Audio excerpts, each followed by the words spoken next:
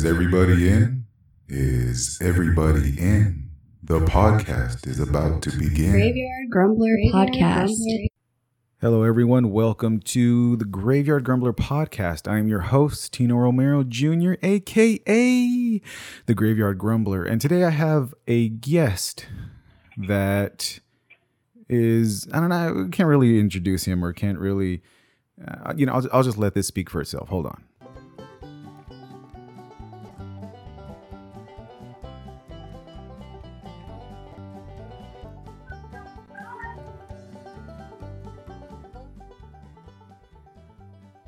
My brother, Marcos Romero. Marcos, how's it going? What's going on with you today? Everything's going pretty good. Today's my Monday, so there's that.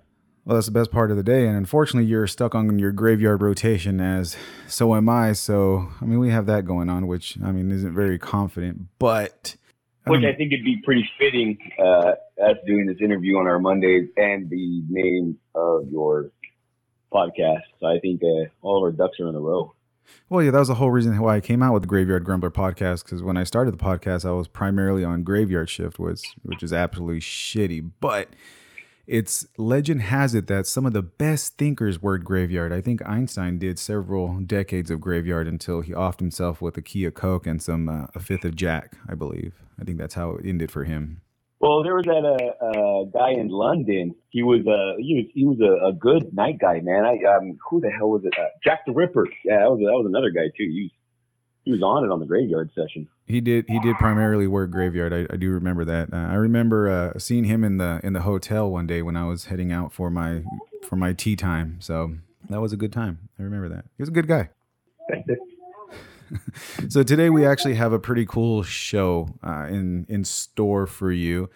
Not for you, Marcos, but for my listeners. He has, I think if people have understood or not have mentioned that Ana Maria or my sister and me, Anna, we've all had we talked about it on my podcast, how you've had some pretty crazy experiences. And with a few of my episodes, I've touched base on shadow people, paranormal, just pretty much anything that's creepy. And if I'm not mistaken, which I very easily could be, on one of the lives that you did with our sister, you two actually talked about pretty creepy experiences that you've had regarding paranormal / possible shadow people. But before we get into that, my question for you is, what do you believe and what are your thoughts on shadow people in the Hat Man, and how realistic or how believable are people's stories and encounters that have been shared all around the world? Now, mind you that a lot of people have had it's almost the same exact experiences and shared almost exact details of the encounters with shadow people and the Hat Man that live in different parts of the world and are different ages, come from different cultures, blah, blah, blah, blah. So what are your thoughts and feelings on shadow people and the Hat Man? To show respect to both sides of the table, both believers and non-believers, I err on the side of the understanding that there could be different forms of shadow people, or what is widely known as shadow people. Different cultures have different understandings. So how I understand my experience and base it in comparison laterally to the people who I've seen on TV. I myself have never gotten the privilege or the honor to interview anybody else or even talk to anybody else in person other than, my immediate family that share the same experiences. But how I would understand it for me is the fear.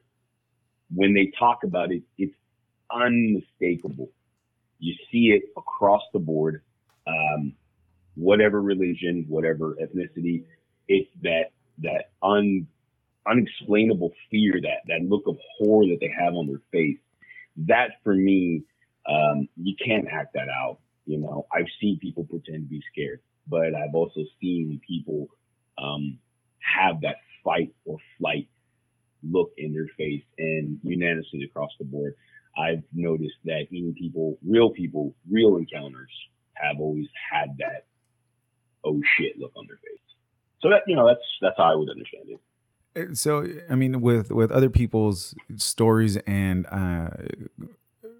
interactions that they've had with the shadow people, the only thing that you can relate to is the fear. Is that what I'm understanding? You can't relate to the other stories as far as what they've identified, what they've experienced. It's just only the fear that you can relate to. I relate the fear first before I relate the story. It's hard to sell me on a story without that expression, without that kind of feeling of it.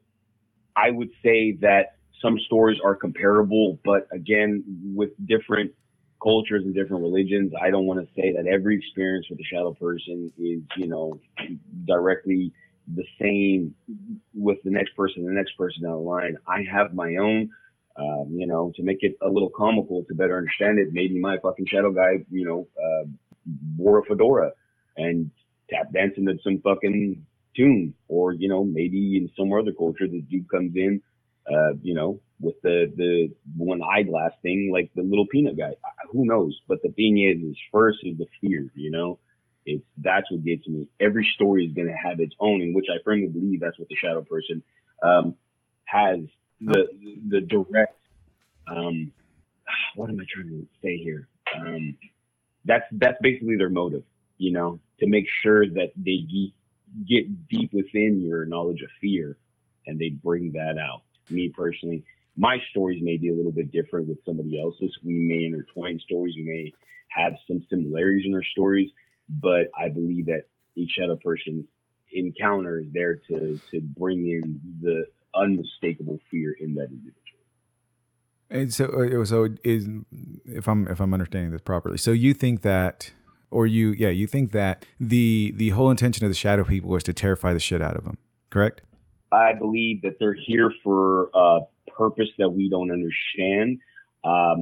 Causing fear, I believe, is basically as equal as their left hand as to their right hand. Whatever purpose they do, their other purpose is to make sure that we stay scared, we stay in fear. Because if you look at it, every encounter, again, is different, but none of them have not had fear. None of them never had curiosity.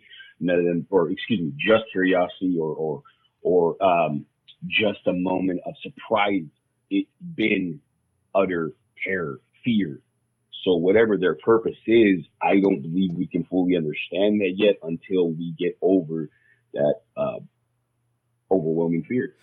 So what do you think in your opinion, what do you think the intention of the shadow people are? What I mean, you said that they're also hold on, I wrote it down, so my mind is going back and forth. So what is the intention? You said the intention is to scare people and keep people in fear, but for what's the reason? What other underlying purpose do you think that shadow people have in order to do what they do? Like, what's their job description? What do you think is the whole purpose that they're going for? Finish the race. Finish the race. What race? What do you mean? What I mean by that is, if you have a life of wrong, or if you have things in your life that haven't been most favorable, and you keep kind of that self-doubt, that self-loathing, that just really coming down on yourself, you're halfway there. Whatever higher power, whatever lower power, no pun intended, is out there, I believe they're there just to help you finish the race. So if you're going down the shit road, they're there just to kind of give you that Gatorade of shit and say, "Come on, bud, let's finish it up. You already know where you're going. Why fight it?" So you think that the ultimate goal is for the shadow people to have whoever they're tormenting to kill themselves? Of course. Oh, okay. Of course. Well, that's the same thing I thought too. Yeah. What other explanation could there be? You've literally come to adversities in one's life that led you to sorrow and maybe wrong decisions, sadness. So they're there to pray and to capitalize on that point or rest area in your life, meaning you're at that point of saying, man, can it get better? Can it get any worse? That's where you allow yourself to be more receptive to this. Good and evil exists no matter if you believe it or not. You'll never find an old animal out in the wild. Oh, so good and evil, but do you think good and evil, you said that regardless if you believe in it or not, I mean, good and evil, in my opinion, I don't think it comes from a spiritual realm. I think that good and evil is a moral compass that's brought up and raised and was taught through childhood. I don't think that there's a legitimate good God, bad devil. I don't think that, since, I mean, biblically standing, if you look at the history of it, the devil was the son of God, or God's right hand man or whatever, and was casted down. But technically, God has more bodies and more ending of humanity than the devil has. I mean, if you look at the chalkboard, you have more tick marks on God's side because of the plagues and the flooding. And I mean, initially he erased the creation of man because he said he fucked up pretty much. That, hey, this isn't good. And then of course when Eve was seduced into eating the apple, and then the whole flood and all that. So if you want to go there to. If we're not you specifically, but if you want to talk about the good and evil, I think God, in a statistical standpoint, is a lot more evil than Satan. But in as far as like good versus evil, I personally think that it's more like a moral compass on how you're raised and what your surroundings are. Some people are able to escape it, some people aren't.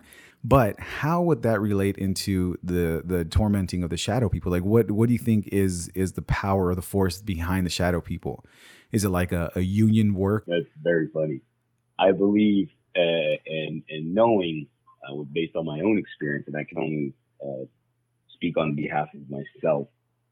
I don't want to say depression, because there's a lot of things at times that medically and scientifically. So I'll stay away from that word, even though obviously I dropped that. It's not meant in that direction. I believe willpower. If you don't find something, if you don't look at the glass half full, you're leaving yourself open. And vice versa. If I have the glass half full, I'm expecting an enlightenment. And again, I didn't say God. I didn't say Jesus, or I didn't say, any of that. I said good and evil exist, just like the willpower of right and wrong. If you have that understanding in life, err or usher on that side. So therefore, it goes back. If you're down and out and you've experienced these trials and tribulations and these moments in your life to where it's just beating you down and your willpower is no longer there, I firmly believe that the union of workers of the shadow people will come out and say, hey, but they're just here to finish it up. Yeah. Hold on real quick. Hold on. All right. I apologize for that. I mean, I know we were in the middle of a description and a conversation, but like I was just telling my brother, this is the first time my audio has ever dropped during a damn recording, and it cut off a huge portion of the beginning of another conversation or the beginning of the explanation that Marcos was giving. So when this episode gets released and the audio is choppy, it's because I had to do heavy editing to make sure that everything kind of flows in. And I don't understand how my audio all of a sudden is just jinxed. I mean, it doesn't make any sense to me. It's never happened. Like I was telling him earlier, or just a few minutes ago, I've done with our sister, I've done an hour and a half recording my interview that I did with Eve S. Evans. That was almost 2 hours long, and I had no drop of audio. I do not even 15 minutes of this damn interview, and all of a sudden my audio cuts out. I don't understand. And someone put some bad juju on you or something. But let's try to. Subject, man. Yeah, heavy subject, dude. So let's kind of draw back into what we were talking about. So you keep mentioning about your experiences. So now is the time. I mean, that's why I didn't ask you earlier, because it was kind of like a buildup, like the cinematic reveal.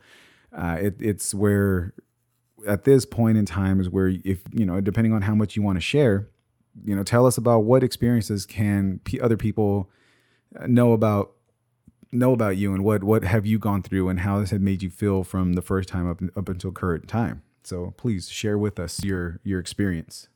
Currently, it still happens every now and then. Experience, it dates back to my childhood. A full in depth of that, it would be more for the viewers to go to our sister's YouTube channel, subscribe, and hit the notification bell, and then like it. It's better to understand, when a 2 hour explanation on different experiences, but for now, I can say it makes you feel alone. It makes you feel crazy. It makes you feel scared. 32 years old. I've done 7, 8 years in the oil fields. I'm a crane operator and a truck driver, as my brother, and I'm pretty sure he knows as well as I do. We've encountered some pretty hairy shit, to where you're out there, you're like, man, I might not make it home tonight. And that being said, I'd rather do that 100 times over than have some of the most, scariest experiences of my life repeat themselves, both from my childhood, early teens, early to mid 20s, and even now. Now it's quieted down again. It's kind of on that downward slope of nothing's really popping off. But when it gets going, man, it gets bad. Just fear, just unimaginable fear that overwhelms you. Well, during one of the stories that you talked about or that you shared on Anna's YouTube live was the, and I mean you shared a lot on that, on that interview, but the one specifically that really kind of dug in the back of my head was the ugly beautiful lady. What, again, man, it's one of those, it's one of those to where unless it's described or explained, no one's going to know what the hell you're talking about. So I mean, if at the very least explain that encounter that you had, because that one right there was, to me, was the one that stuck out. I mean, yeah, you had several other creepy ones and some pretty intense ones, but to me, I mean, that one really stuck out to me. It's because it was such a bizarre and intense encounter that, it's like one of those things that, what, how is that even possible? And then your brain starts wondering behind the explanations or what would cause it. And, I mean, I'll give a little more into that, but just explain that little encounter that you had. Yeah.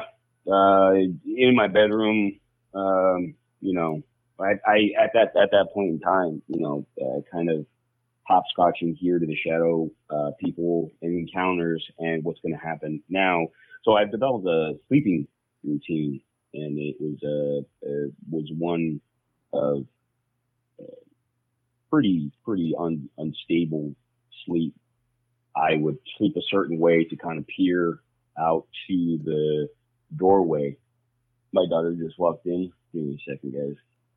And back to it. Me having a visual of the door allowed me to know when the shit was going to happen. The shadow people would kind of pop in and kind of give a little, hey, how's it going? Obviously not in that context, but they would let me know they're there visually. So with me developing this routine, this particular night, a lady, I think I just dozed off if I remember. Most of these, if again, I say it in the YouTube channel and I say it now, if I remember right, it's because, along with fear, I do a very, very damn good job of trying to block a lot of this stuff out. It'll kind of just ramp everything back up again. And also what I do requires my full concentration at work. So I can't be distracted, nor will I be. So my apologies if I remember correctly. The lady was at the edge of my bed and was just beautiful, beautiful hair. I haven't even seen her face at this point. Just beautiful hair. She was brushing her hair, extremely long hair. You can even just tell by the framing of her shoulders how much of a beautiful, delicate specimen she carried herself in. And when she, I think, got maybe 2-3 strokes of the brush in, at mid stroke of it, she turned her head. She turned her head and was just breathtaking. It wasn't sexual. And again, I'm a young hormonal teenager at this point, but nothing of that was a sexual sensation. It was literally just unimaginable love, breathtaking beauty. And in that instance, as quick as I understood her beauty, the most horrendous person in the same motion, it confronted me. There was no cackling. There was no laughing. It was just staring into the abyss of unimaginable fear that even with the shadow people, I've never experienced. That level of fear caused me to actually urinate on myself. I couldn't speak. The amount of fear that was in me allowed me to do no sound, nothing. I wasn't able to scream. I wasn't able to scoff, or just moment in time felt like eternity. And she had this just yellowish pake to her. It wasn't like rotting skin. It was just like, you know how apples kind of get that weird yellow cake to the inside of it. Yeah. It was like that. She was just horrendous. Which her skin wasn't flushed. She wasn't a zombie or anything like that. But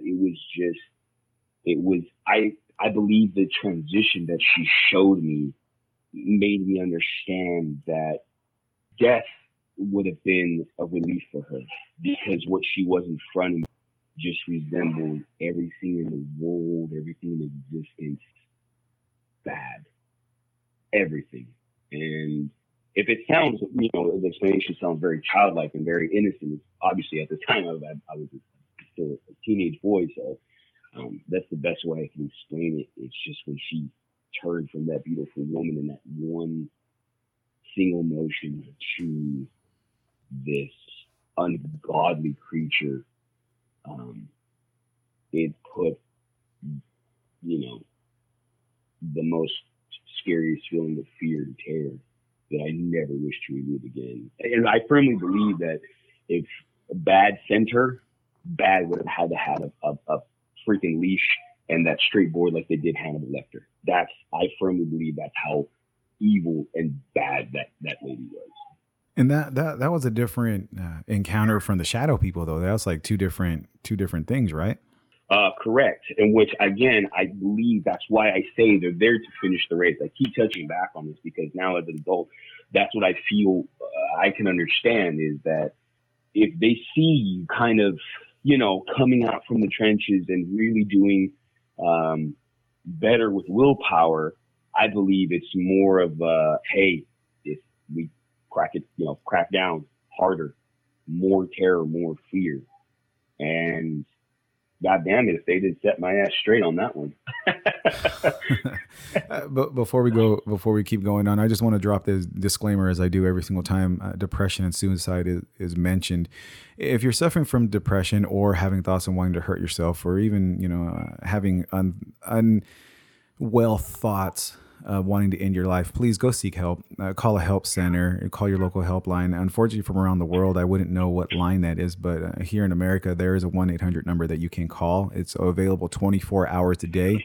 And it's better to talk to someone about the issues and make you at least get through whatever you're suffering from, instead of keeping it from yourself. I'm keeping it for yourself, other people.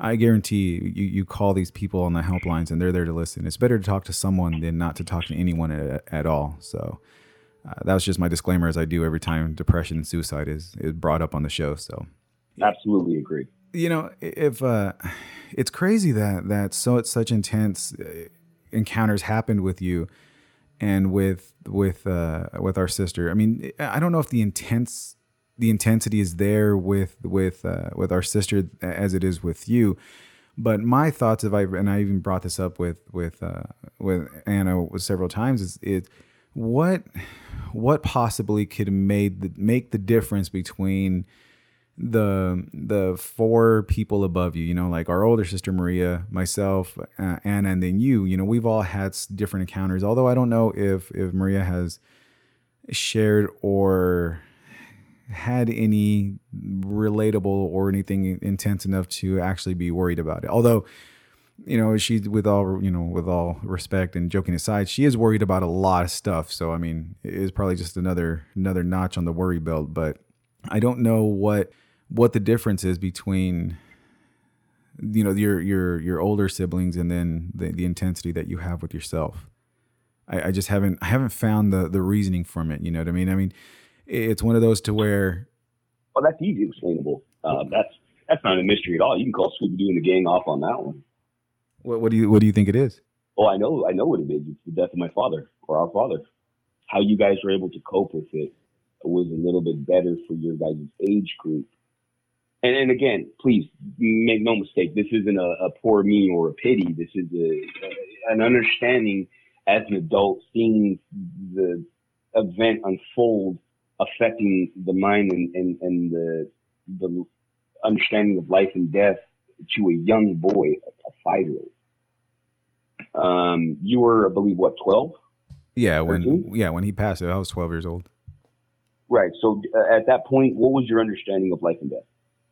Well, at the time when I was 12, my understanding was the whole fairy tale. That at that time, that was when I was actually kicked in the nuts with the pointed steel toe boot, that the fantasy picture that was painted for me about, the happiness and the heaven, the angels come and pick them up and everything's going to be fine. And then no one feels any sorrow, any remorse or any pain. It was not realistic at all. I mean, it was quite the opposite, unfortunately. For me personally, at 12, when I saw him drop and die on as soon as he hit the ground, and then the emotional battles between everyone and how blame game, all me, and then being completely irrelevant as a child, kind of made me understand that, holy shit, death isn't this magical, celebrated thing. There's no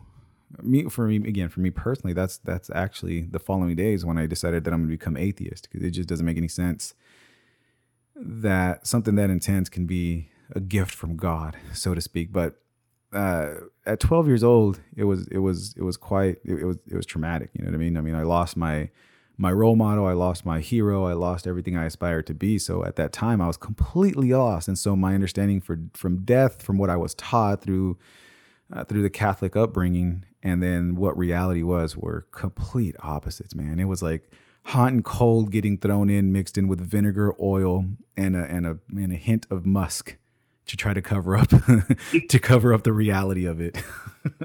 And with that being said, and I take nothing away from that, as I grew up, I knew and saw how much it affected you and both the sisters. But my explanation is the bus just stopped. It had no explanation. It had no understanding to give me, for I was not old enough to even go into the realm of the type of emotional states you guys were in, the type of conversations you guys were preview to, whether they were appropriate or not for your guys' age category. What's as a 5-year-old boy, you know what's crazy? To put a pause on that, to put a pin on that subject, what you said about, or what you said about the different conversations. What's crazy is the different levels of conversation. Like our older sister, of course, being the oldest, she had the more adult themed conversation about what the plan for the future is and what's going to happen. The conversation with Anna, which is our next oldest sister, our youngest oldest sister, that conversation was completely different. And then when it came to me, I had no conversation. There was no, hey, this is what's going to happen. This is the new explanation. No, it was kind of like, just to sum it up, it was, well, he's gone. It's over. Deal with it. You have no reason, no excuse, and no validity to feel any depression or any sorrow or even mourn for an extended period of time. And then for you being the baby at 5-6 years old, there was zero. I mean, there was less of an effort to make any explanation to help you cope and understand, which it doesn't make any sense. And I mentioned that on one of my episodes. I think it was actually the day Superman died. I think that was the episode that I said was, it doesn't matter how old the kid is. If the kid is old enough to understand, that, hey, the person I've seen every day is no longer around, then that kid is also going to mourn and have the same emotional roller coaster as everyone else. It doesn't matter the age. Yeah, some are intense, some aren't as intense, but the point is, explanation and comfort still needs to be brought in and not just kind of ignored and hope it goes away. I can't stand that about the Mexican culture. It doesn't make any sense to me. But go ahead. I just want to throw my 2 cents in. No, absolutely right. And we don't want to stray too far off the subject. Is what we were asking originally. How did this affect you? What do you think your understanding is? That's exactly where it came from. It's like jumping off of something high, and you hit flat foot, bam, and you get that really fucking sharp stinging pain, and you're like, oh fuck, it's hurting. Okay, it hurts a lot more. Holy shit, this really really hurts. That's the level of explanation and preview you guys got. I didn't. I just woke up and it hurt. I had no understanding. I had no explanation. I was a child. I was the baby. He doesn't know anything. He's not going to feel it. I saw my dad one day. I saw him dead. And I saw him in a coffin. And I was made to kiss him on the face. Those scenes in my head have just destroyed me, both growing up and as a father to my own children. I wish to God and anything out there, God or gods, whatever it is, that those moments in my brain could just be eradicated. To have no memory of my father would be better than to wake up with his cold skin still fresh on my lips as a 32-year-old grown man. So how do you relate, or how do you think that the ugly, beautiful, horrific woman had any effect, or not effect, but had any coincidence, or was related to the whole traumatic experience of losing our dad? How do you relate those? I was getting stronger. I was a young, dumb punk, and I was starting not to give a shit. I was starting to be a loudmouth. I was starting to be brave, and starting to lose a lot of sense of moral and well-being and, young gentlemanness that I was instilled with our mother. I was starting to stray away from that. And I, in a weird, twisted way, I was developing strength. I was developing more of a hardened, callous soul and an understanding of life. And they, as shadow people, they didn't want that. They wanted me to stay in that state of fear, that state of terror. The young, horrific lady that was there basically reminded me and allowed me to understand it's inevitable. You don't escape. Once you've allowed yourself to have that amount of weakness, I don't know how to get out, so I can't tell you the other end of that book. But I can tell you, once you've allowed yourself to become susceptible, it feels eternity. Have you taken any steps to try to? I mean, because when we jump into the healing and the spiritual aspect of everything, they have certain things. You can sage yourself. You can take a holy water bath. You can say 9,000 prayers. You can bless the house, bless yourself, and whatever things that they have that they have to help lessen or pretty much rid you of whatever torment you're suffering from. Have you done any of those? Have you taken any of the steps to get that done? Absolutely. Our sisters come over here. My brothers come over here. Even to finish that, they come over here and blessed and staged and give their walk through whatever's followed me growing up. You could even ask our sister. It scared the living shit out of her. She won't come in our bedroom at all. It's too much for her. I don't know if it's on a visual level or a spiritual level, but she left our residence and she was just fucking drained. You would have thought she just hit the gym for 4 fucking hours. She was sweating profusely and she was just exhausted and tired. And did that help at all? Or was it kind of like a pause? Was it like let's go. Not even. It wasn't even all right, we'll go give you enough time to make some popcorn before the show starts up. It wasn't even that. No, it just made it worse. It ramped everything up even harder. And again, I say that not to build the suspense or anything, but that's just the honest truth. It just made shit worse. There's no building suspense. You dealing with a horrific, demonic, pretty lady, ugly lady, brushing her hair and then trying to suck the soul out of your life. There's no more buildup. What buildup are you talking about?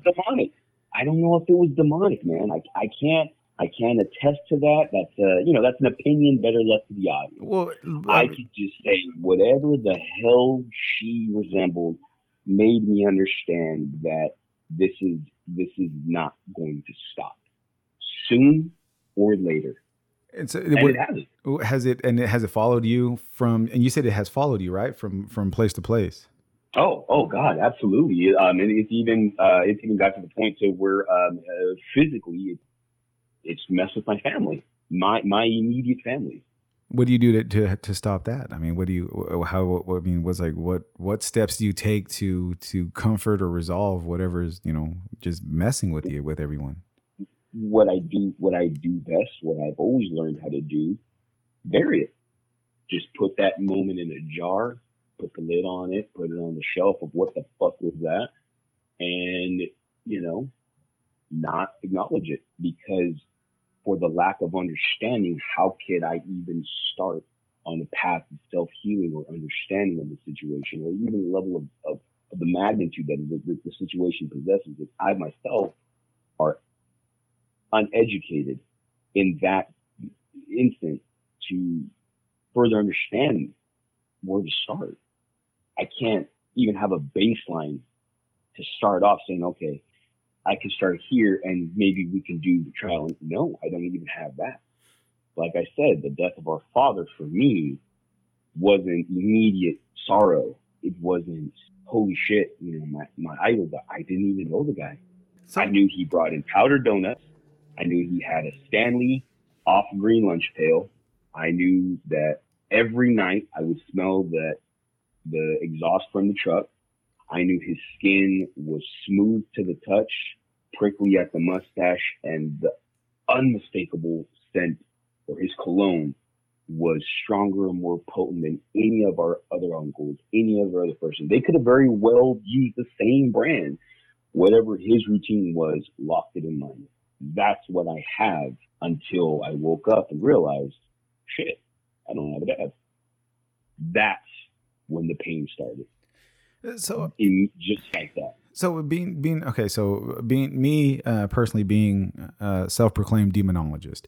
I don't know if you knew that, but I have gifted myself and have branded myself a demonologist, self-proclamation. So with that being said, I have the perfect cure-all.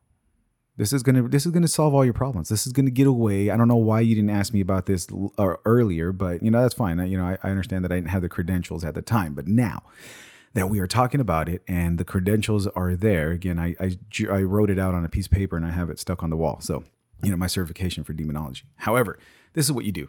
Okay. This is what, it's not Sharpie, it doesn't count. So this is what you do. Okay. You get 6 candles. You circle yourself in them. You get the Ouija board and you ask whatever is haunting you to please, with all due respect, leave me alone. Oh, and it has to be done at 3 a.m. as well. That's like walking around with like a mutilated elk carcass on your body in front of a cougar and say, hey, if you wouldn't mind, I don't want to be like this elk. Just shoo now. Yeah, I mean, one way or the other, you're going to get an answer.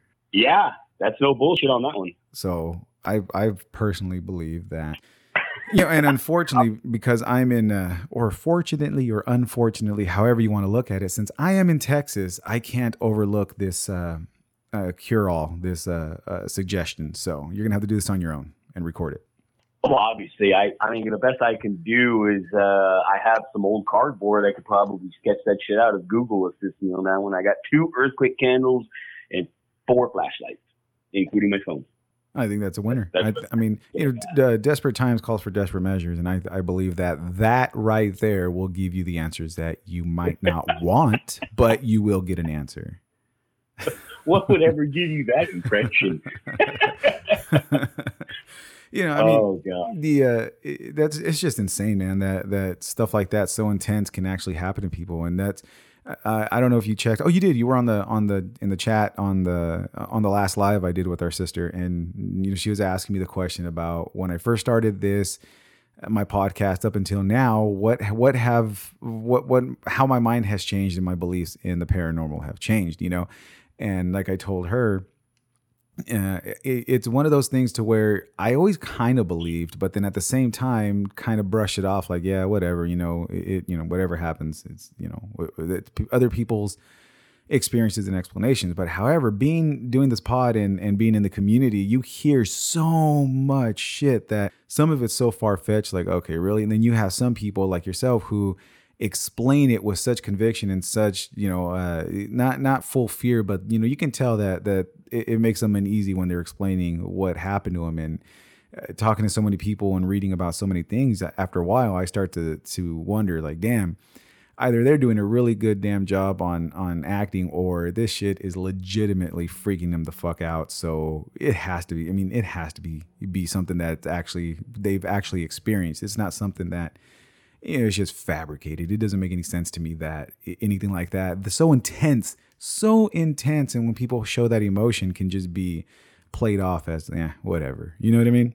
Oh, absolutely. And I applaud you for even, taking the time to understand yourself where you sit as far as your view and your educational standpoint and your experience.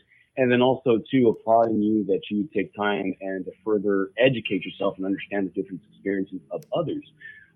That I believe, is one of the, few minute things that helped me is starting to talk about it, because for the longest time, like I said, just put a lid on it and shut the hell up.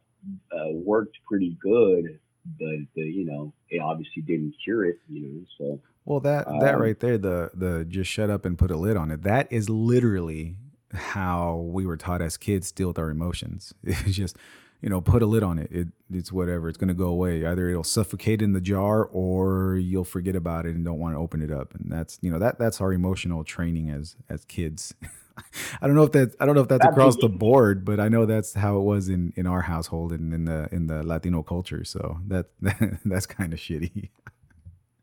Yeah, no, absolutely. I firmly agree that was the worst fucking advice I ever got, as far as what to do and how to deal with the situation. And then on top of that, who's to say, even if I was given the opportunity, that I wouldn't think that I myself is crazy. Or I said in the podcast, me growing up and hanging around our uncles and our aunts, you're talking about one voice in a crowd of non-believers. You're just saying that because you heard other people talking about these, so you want to imitate them, you want to impersonate their story.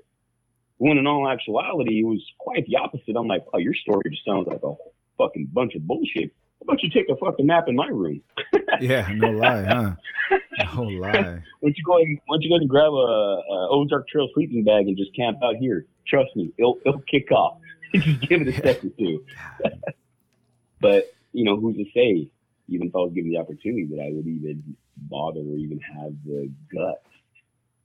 And I put so much emphasis on that because the baby of the family, you being my older brother, seeing the things that you went through as a young teenager, going into your, early manhood, and my sisters, who was to say that I would ever have the guts to say anything like that?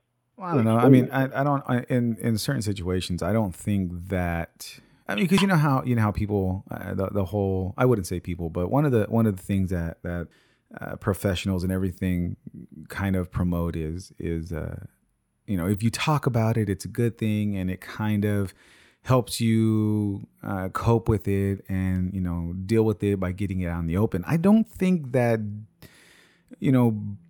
talking about it and giving credit and acknowledging the evilness that torments people is a good thing to kind of bring out. It's kind of a catch-22. Do you talk about it and aggravate it, or do you not talk about it and kind of let it go dormant for a while and it only appear once in a while? Which of the evils do you want to choose? You know what I mean? Right. It's the only safety net on the double-edged sword you got is trying to acrobatically jump from one end of the blade to the other. That moment of suspended fear is your only moment of safety and security. Eventually, you're going to have to put foot to blade once again, no matter how you spin it.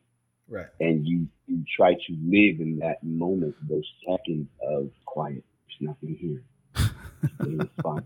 Yeah, You know? yeah. It's just your imagination. That was a big one. Now it's just a dream. It's your imagination. Well, if it was such a make believe imagination deal, then why are you praying? Why are you praying profusely and walking in and out of my room with the damn rosary in your hand? That doesn't make any sense to me. Obviously, one of us is lying. So which one? Yeah, exactly. It's exactly it. You know, it's going into, you know, going further into my childhood, you know, progressing to my teens. Our mother, you know, she gave me some water, some scissors, a ribbon. I can't remember the order exactly on how it went down, but she, you know, told me to put it in my room. And then later on, she was like, "Oh, you know, it's fine, it's getting better." I'm like, "Then what the hell was the whole equipment sitting there? Yeah, Why did you rig me up with all this?" You know, if it's getting better, then obviously one, like you said, one of us is lying. It's either not, or you're just lying to me and say, "Oh, it's fine, little buddy." Right. I mean, I don't know, man. I'm just glad that, you know, knock on wood, I haven't had such an intense encounters, because number one, I'd burn the damn house down. Although our sister said that's not a good idea. I mean, arson charge is about 5 years, so I think I'll be all right. I'll burn every single house down if I had shit like that happen. You see, and even then, I've always thought too, you know, what if something was, oh man, I love using this word. It's my favorite movie or series of movies. What if something at that point in your life was so insidious that it whispered for you to do that? Because realistically, you had no other reason.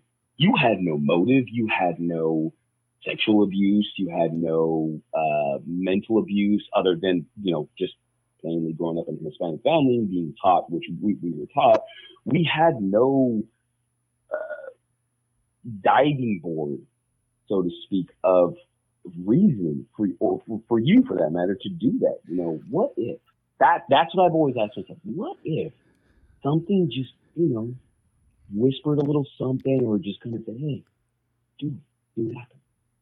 What if you didn't understand that, and that's what that? Yeah, that your subconscious, you think that it's just your subconscious, but in reality, it's some evil thing, some evil entity that's whispering you, telling you that you should do some fucked up shit.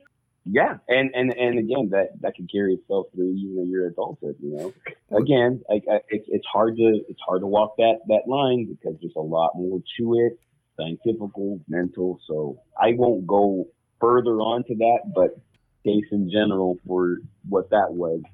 What if, you know, what if it was something just capitalizing, like I said, capitalizing on that moment of innocence, that moment of down and out. Yeah, that's a good point. No one knows for sure. That's one of those no one, you can't really know for sure what, you know, if it's a real thing or not. It's it's what is that word? It's inconclusive, or it's objectional, or I can't think of the word. Yeah, right now. it is. Yeah. Subject to opinion. There you go. Yeah, it's subjected to opinions. On, you know, it depends. But have you done any research or reading on black-eyed children? No, but I've heard a little bit. I love, just for yourself and the viewers to catch up and go to the Courage, dude. I am a huge fan of demonic stuff. Right. I don't know if that invokes it, or, you know, I don't know if that throws a old welcome mat, or come on in, there's fucking eggnog, you know, to the shadow people. But to this day, man, I am just smitten with it. Everything ghost, everything haunted, everything demonic, everything evil. But at the same time, I like hearing those, you know, those winter stories. You know, I like watching people narrowly miss a fucking bus and, you know, scoop up a puppy in the meantime, barrel roll, and still grab their latte and say, "Hey, guess what? I'm 5 minutes early to work." I love those stories too. Do I love them as much as the evil? God, no. Oh, hell no. Yeah, with the black-eyed children though, no one knows for sure what they are. No one knows if they're demonic. No one knows if it's a cult. No one knows if they're extraterrestrial. No one knows, because no one has been able to, capture one. I don't know if that'll be considered kidnapping or abduction, but the black-eyed children are a pretty freaky thing. They, whenever they come around, allegedly, a legend has it that a lot of bad things happen. Like there was this one couple in, I want to say Vermont, where two black-eyed children came to their door, knocked on it, and asked if they can come in and wait for their parents. And being, an elderly couple, and it was snowing in Vermont, they're like, hey, kind of weird, but yeah, okay, come on, I don't want you to be out there and freeze to death. So when they were there chilling, the black-eyed children didn't really, associate or didn't really, interact. And when they both asked if they can go to the restroom. So the couple, the mom or the elderly lady said, yeah, go right ahead. The restroom is right down the hall. Well, when they went to the restroom, the fucking lights went out.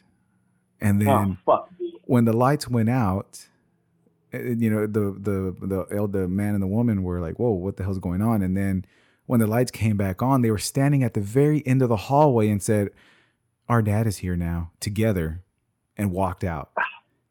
Shit. So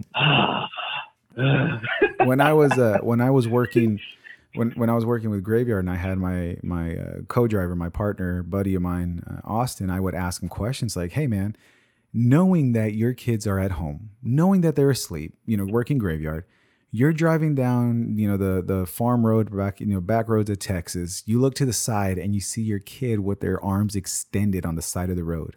What do you do? This goes back to what I was saying, man. This goes back to what I'm saying. They're the halfway there. You're halfway there, man. I'm just here to finish the race, bro. Yeah, but what would you?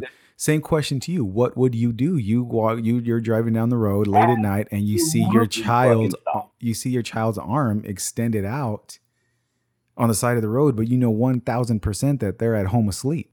What do you do? Absolutely stop. Why? You know for a fact you're gonna stop because it's something that's going to get you. Like it's their creepy lady. You know what I mean? It's something for them to get to that point of unimaginable fucking terror. Something that they know that's going to be an old bait and switch. And when it comes to pass, you're going to be like, what the hell just happened? Why would you stop? You're going to stop if you see visually the connection with you and your child. You know for a fact they're at home. You're still going, there's an impulse that is going to make you stop. Negative. Not me. 1,000% no. negative. So you're just going to hammer down. You're going to grab the gear and hammer down. I am going to grab my 10th gear in my governed truck, drive past that child, and call my wife and ask her 100% if the kids are still at home, knowing damn well that there's a small, or not small, but a large chance that I had just gotten off the phone with her, confirming that the kids were in bed asleep a few minutes prior to seeing what, quote, air quotes, my kid on the side of the road. There's no way in Texas green earth that I will stop for a mock child of mine on the side of the road. There's no way. Yeah, I'm gonna need you to give me a receipt for selling me that bullshit. No, I can print you double. I have a double carbon copied receipt that I can most definitely guarantee give you that it's not gonna happen. I would, without a doubt. If I see my kid, just no, what's going on? That's my kid. And then obviously when I stop and the child just sticks his hand in my chest and says, "It's time to come home, buddy," I'm like, oh, fuck. See, I'm not going to finish the route. That doesn't make. See, but that doesn't make any sense. You've watched about a bazillion movies with that same exact scenario. So why, every single time, 1,000 times out of 1,000, that it is a complete deceit and you're going to get fucked up at the end of it. So why even stop? Because it goes hand in hand. And I always default to what I say because I firmly believe and I firmly use in my day-to-day practice as a human, more than just an adult man, first as a human. It goes like I was saying, put that jar on the shelf, put a lid on it, put it up there. I don't have the proper training or education to work through those bottles and to say, holy shit, what if you were in the scenario? If I could spin it like that, why would I stop? They're going to eat my soul. No, put that shit on the shelf. Don't worry about it. I have no understanding of that other than that moment happened and it's done. It's over. That's it. Move on with life. So that would lead me to 1001. I'm that one. I'm going to stop. Even knowing something spooky or an incident in my life has happened, it's still, I wouldn't even make the connection. I would be so oblivious to it. All I would see, and I think that's what shadow people in general, look for. Like, God damn, this dude is just fucking retarded.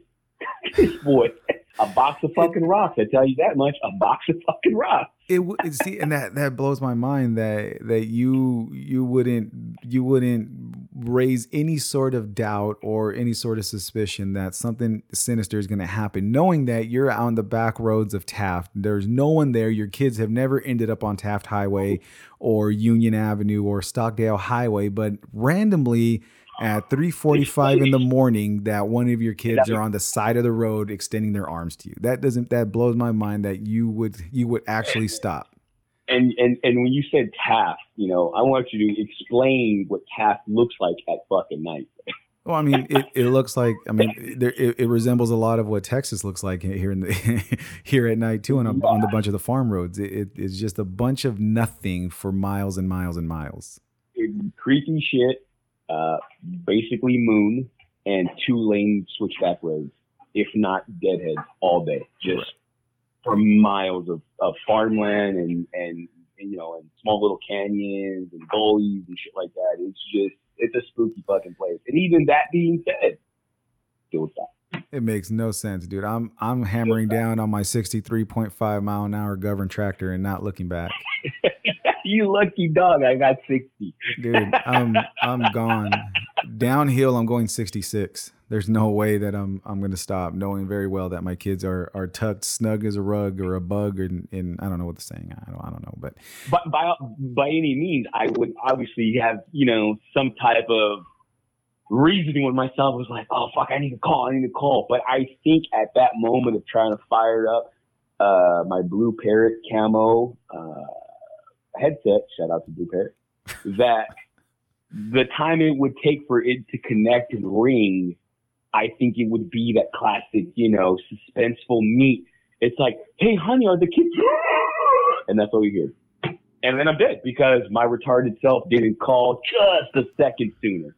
I had to slow down, hit the brakes, pull over to a safe side, throw in the fucking hazards, get off, and then make that call. And those fateful footsteps walking up to those creepy children, it would have been it. It's like, hey, the kid's still in bed. And then boom. And seeing that still blows my mind that out of all the horror movies that you've seen, that I've seen, that we've made fun of, you're going to be the first one to get killed in any horror scenario that involves kids. It makes no sense to me. Oh, dude, I'm the cheerleader. Oh, absolutely, dude. I'm the first one to go.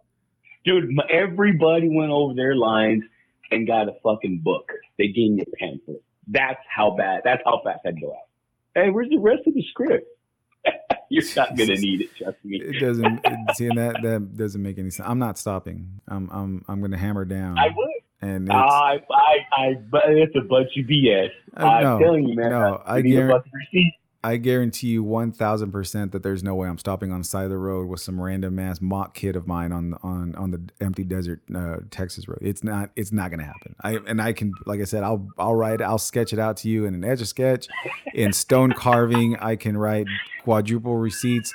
We can take a picture and revisit it later. I will not stop. There's no way. With the extensive knowledge that I have of horror movies and the horrific things that happen, no, there's no way. There's no way I'm stopping to see what is the deal. That's the old bait and switch, like you mentioned earlier. It's all bad. It's all bad in every single way that you can imagine it. There's no good that's coming from that. They're not going to be like, oh, I'm so glad you stopped. I have a message. Although, okay, so the only way that I would stop, is if a few minutes or maybe however long before seeing the carbon copy of my kid on the side of the road, is if my wife calls me and says, hey, the kids aren't in bed, or this kid isn't in her bed, or the kid is not in her room, and then I see the kid on the side of the road, then I'm going to stop, obviously, because, oh shit, how did they end up out here on this farm road at 3:45 in the morning in the Texas desert? Then I would stop, most definitely. But if I have no confirmation, well, no, that's still a bait and switch, bud. But That's okay, yeah, but I wouldn't know at that point. My main point is, where is my kid? And oh shit, why is my kid on the side of the road? Now, without the worry of being killed or whatever might happen, now I go into panic mode and fatherly duties and trying to recover my kid if in fact that my kid was actually missing and not just an old dupe. But that's the only way, the one and only way that I would actually stop, is if I was told a few minutes that that the kid isn't in the room. Then my response to that, Annabelle, when the mom was looking for the baby, obviously the demon or the devil took the child, but didn't, because it doesn't have that ability without permission. So I was taught, I'm not sure if your credentials are going to govern this, but how I was taught was it has no authority to touch or to take without some type of willpower permission. So meaning, if you have no willpower, you're going to allow that. So just like in the movie, the baby never left. It just tormented the weak mind. You're talking about the second one, when they were down at the bottom in the basement? No, Annabelle, when she was with the lady who ended up coming to help her out, she gave her life. But before that scene, the mother was saying, "Give me back my baby, give me back my baby." Oh, I'm thinking, okay. You with me? Annabelle 2 was with the kids in the orphanage. Annabelle 1 was with the couple, the married couple. There you go. That moved. There you go. Yeah, and then they were hearing all that creepy things. Okay, yeah, I got the two mixed up, but yeah. Right. So even then, the child was still there. All it did was play on your willpower. Basically, it found that weakness in your armor, and I firmly believe that's what the game's about. That's what the game is always gonna be about. Well, yeah. Where's the one loose link? It's always about deception, 100%. I mean, deception is the main goal, to try to achieve the ultimate plan of whatever in result they have, whatever goal that the entities or the sinister or the whatever paranormal or whatever it is have. Then yeah, I mean, it's all about deceit. You can't just walk up and say, well, I mean, you can if you're a fucking G, but if you just walk up to someone and say, "Hey, I'm gonna fuck you up," and then they're like, yeah, whatever. But no, I mean, you have to play mind games. You have to weaken them, like in The Conjuring, when the mom was just beat up every single day, man, literally and mentally. She was just beat to hell until finally the witch or whatever was able to possess her. And it was all about deceit. It was all about weakening the willpower. It was all the whole gambit, the whole fucking rule book of how to properly possess someone. It was documented personal. Holy shit! Now that you said that, I literally just made a fucking connection. Okay. Oh my god! The moment in that movie where she was down in the basement and the lady turned and said she made me do it. That's almost the same scenario that played out in my childhood. That moment, I firmly believe, was the nail in her coffin. Right. And then it allowed that last little bit of willpower, because now she's fucking with her kid. Now she's bringing up stuff about her being a mom. Yeah. You know what I mean? So I firmly believe that small little, just that nudge over the hump allowed everything to ensue. So just a quick fact check for people who are listening to this.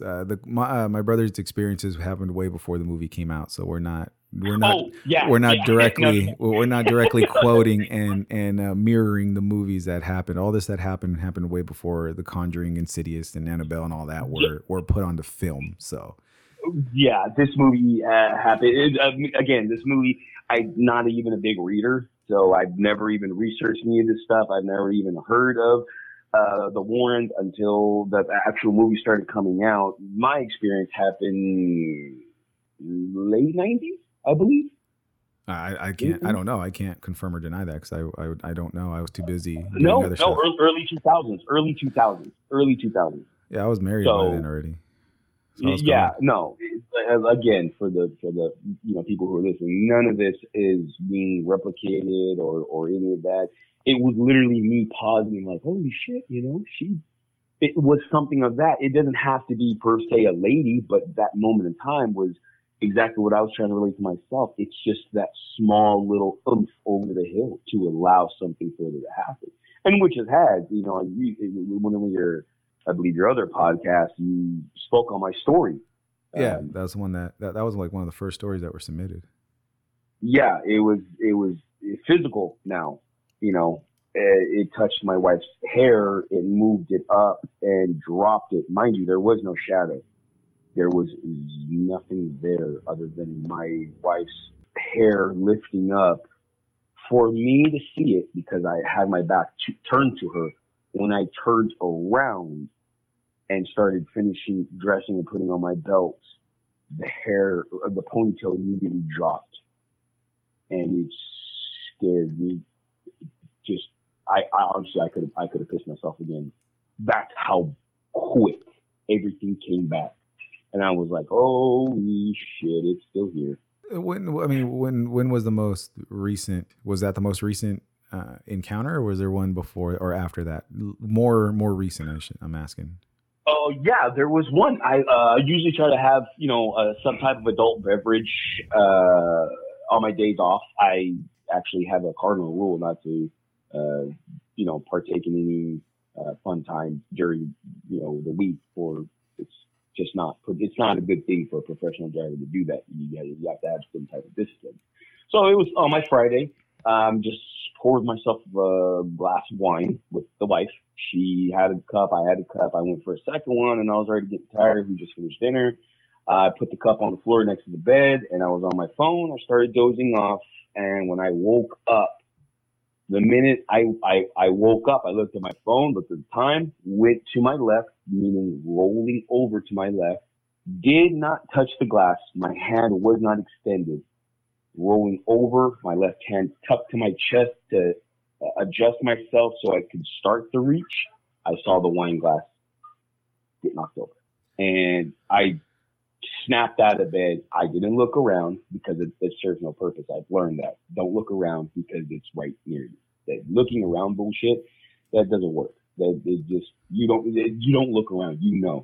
Fuck, it's that. When I saw that, I sat up, caught my breath, and walked directly to the restroom, grabbed the towel, came back, and the wine glass, it being tipped over to me, mind you, this is on carpet. It's not on a dresser. It's not on wood. It's not anything flat. It's not on anything on level. It's on fucking carpet.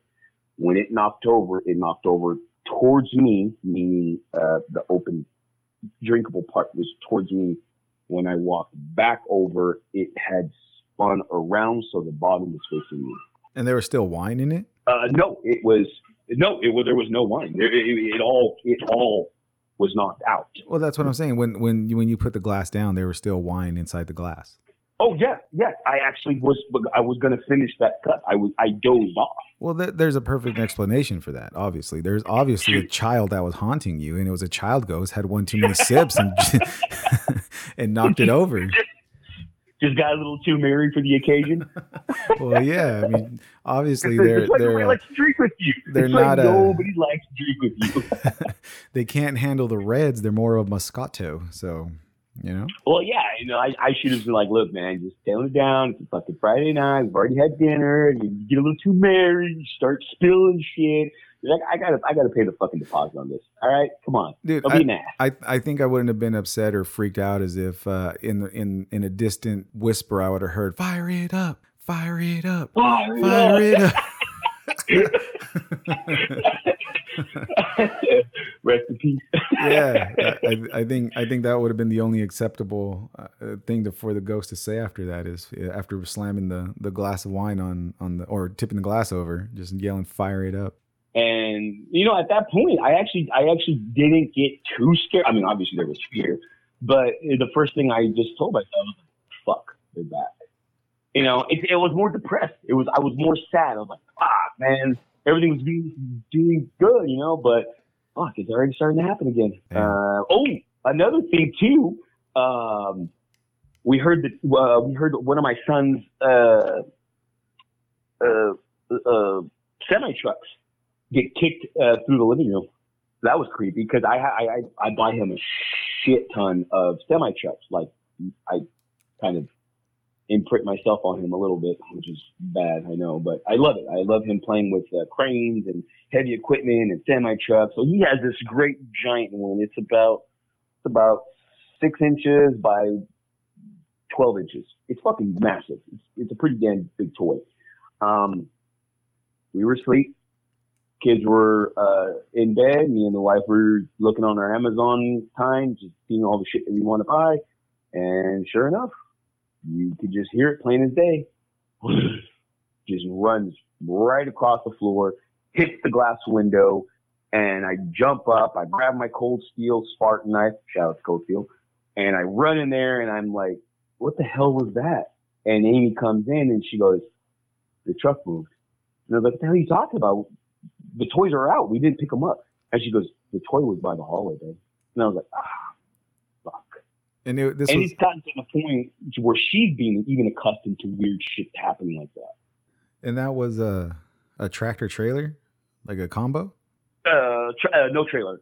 Actually, because he just got done playing with it, he disconnected everything. Oh, he uncoupled. So the actual truck just, dude, from our hallway to that window. Well, there's a valid explanation for that as well.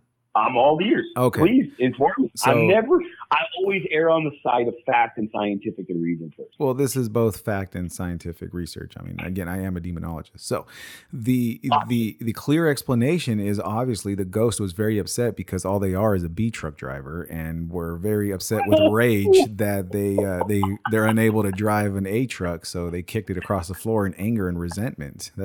He felt some type of way. You're fucking right. He felt some type of way.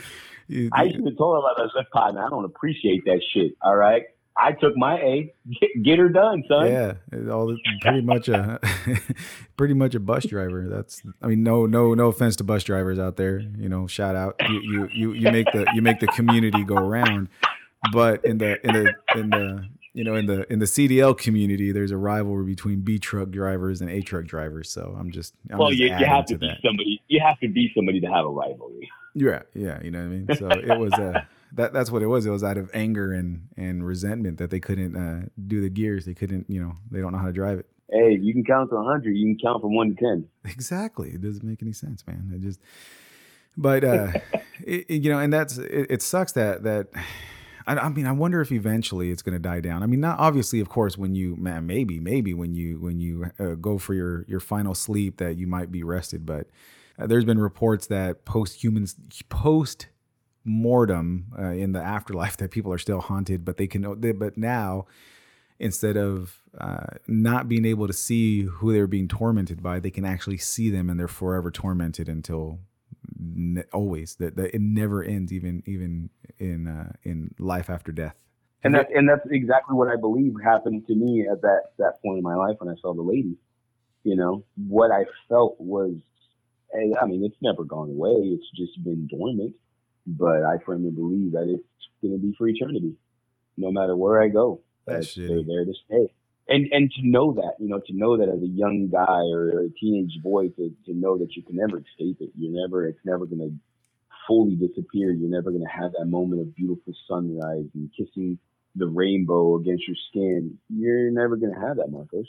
Well, you've obviously never lived in Texas because that's an everyday thing. Oh, well, obviously you forgot about California. California. There's nothing left of California. It's all corrupt. Well, I'm not gonna argue there, but but the woodlands of California is still pure. Right. So let's change gears a little bit, or let's switch gears. Let's switch topics. So you are, which I recently found out, and recently meaning like in the last couple of days, that you are a conspiracy theorist. Oh, fuck me. Yes. Yes. I dabble.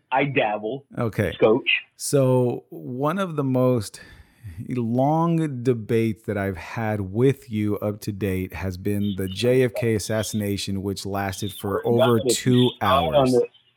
I swear to God, if you start on this, you better have to mute. Dude, I was telling Teresa that we were on the phone for over 2 hours debating back and forth of what the possibilities. So we've been on the air now, or what this episode is going for. We're at an hour 20 already. That's not too shabby. And so to finish this pod I would like to share with the world what your beliefs or your theory on how JFK was assassinated. So now correct me if I'm wrong. Okay. Which, I mean, I know I'm not wrong, but you are. So obviously got the story straight now. Okay. So you believe that Mrs. Kennedy shot her husband. Yes or no? I wouldn't even give her the title of Kennedy. That's how strongly I believe. But that she did. Title or not title, at that time, yes, the one who was known as Mrs. Kennedy, yeah, I believe she did. Okay, so explain to them, or not them, but explain to the listeners why you believe that. The floor is yours. Go ahead. You see it in the video that I saw, which if you want to plug that link to your listeners, so they themselves could see it, and obviously, hands down, agree with me and let the feedback fall in your court, saying that how could you? The evidence is right there. If you see clearly in the clips how the events transpired, were there's two shooters, Mrs. Kennedy being the one with the fatal blow. A shooter came with a round penetrating both the passenger and John, causing him to take his mind from basically a diversion, if you will. Once it hit him, if you see in the video, the wife goes for a lean in with her right arm, bringing him down, not close to him. It's a bending motion going down. And if you look before then, her, I believe, left hand reaches into her pocketbook. Very subtle, very, very minute movement. When she bends him down, the final blow was done to Mr. Kennedy on the right side between the rear of his skull, or the center rear of his skull, and favoring the right, or just behind the temporal lobe above the right ear. That, to me, again, I'm not a forensic expert, this is just my manifesto. It looks to be an exit wound.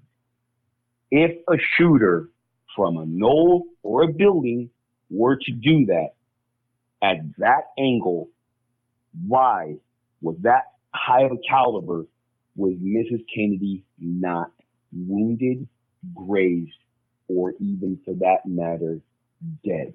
A moving target at that angle with that high of a caliber, she didn't even have a bullet hole through her clothing.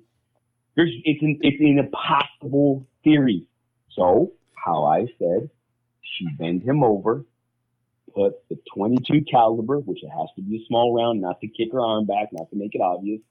She bent him over, put the pistol above his left brow, pulled the trigger, causing the back of his head to blow out. Okay, so to rebuttal that, now the several different theories and several different conspiracies that have been going around where Mrs. Kennedy were in cahoots with the CIA to get Kennedy assassinated. Also, they feel that the Cubans had, which you've heard of Operation what is that called? Something Pig, Operation Pig, or Sand Pig, or something like that, where they had a group of Cuban nationals hired by, and trained by the CIA to go assassinate Fidel Castro, which was a complete, utter disaster. So there was that theory. And there also the theory where mob bosses were also involved in the assassination of Mr. Kennedy. So I don't believe any of that. The only one that I do believe is that, yes, I do believe that the CIA did have something to do with the assassination. And here is the reason why. I don't think Mrs. Kennedy was the shooter. However, this is what I do. No. I gave you an opportunity to explain yourself. Let me explain myself, and then we'll go back and forth on it after I finish my explanation.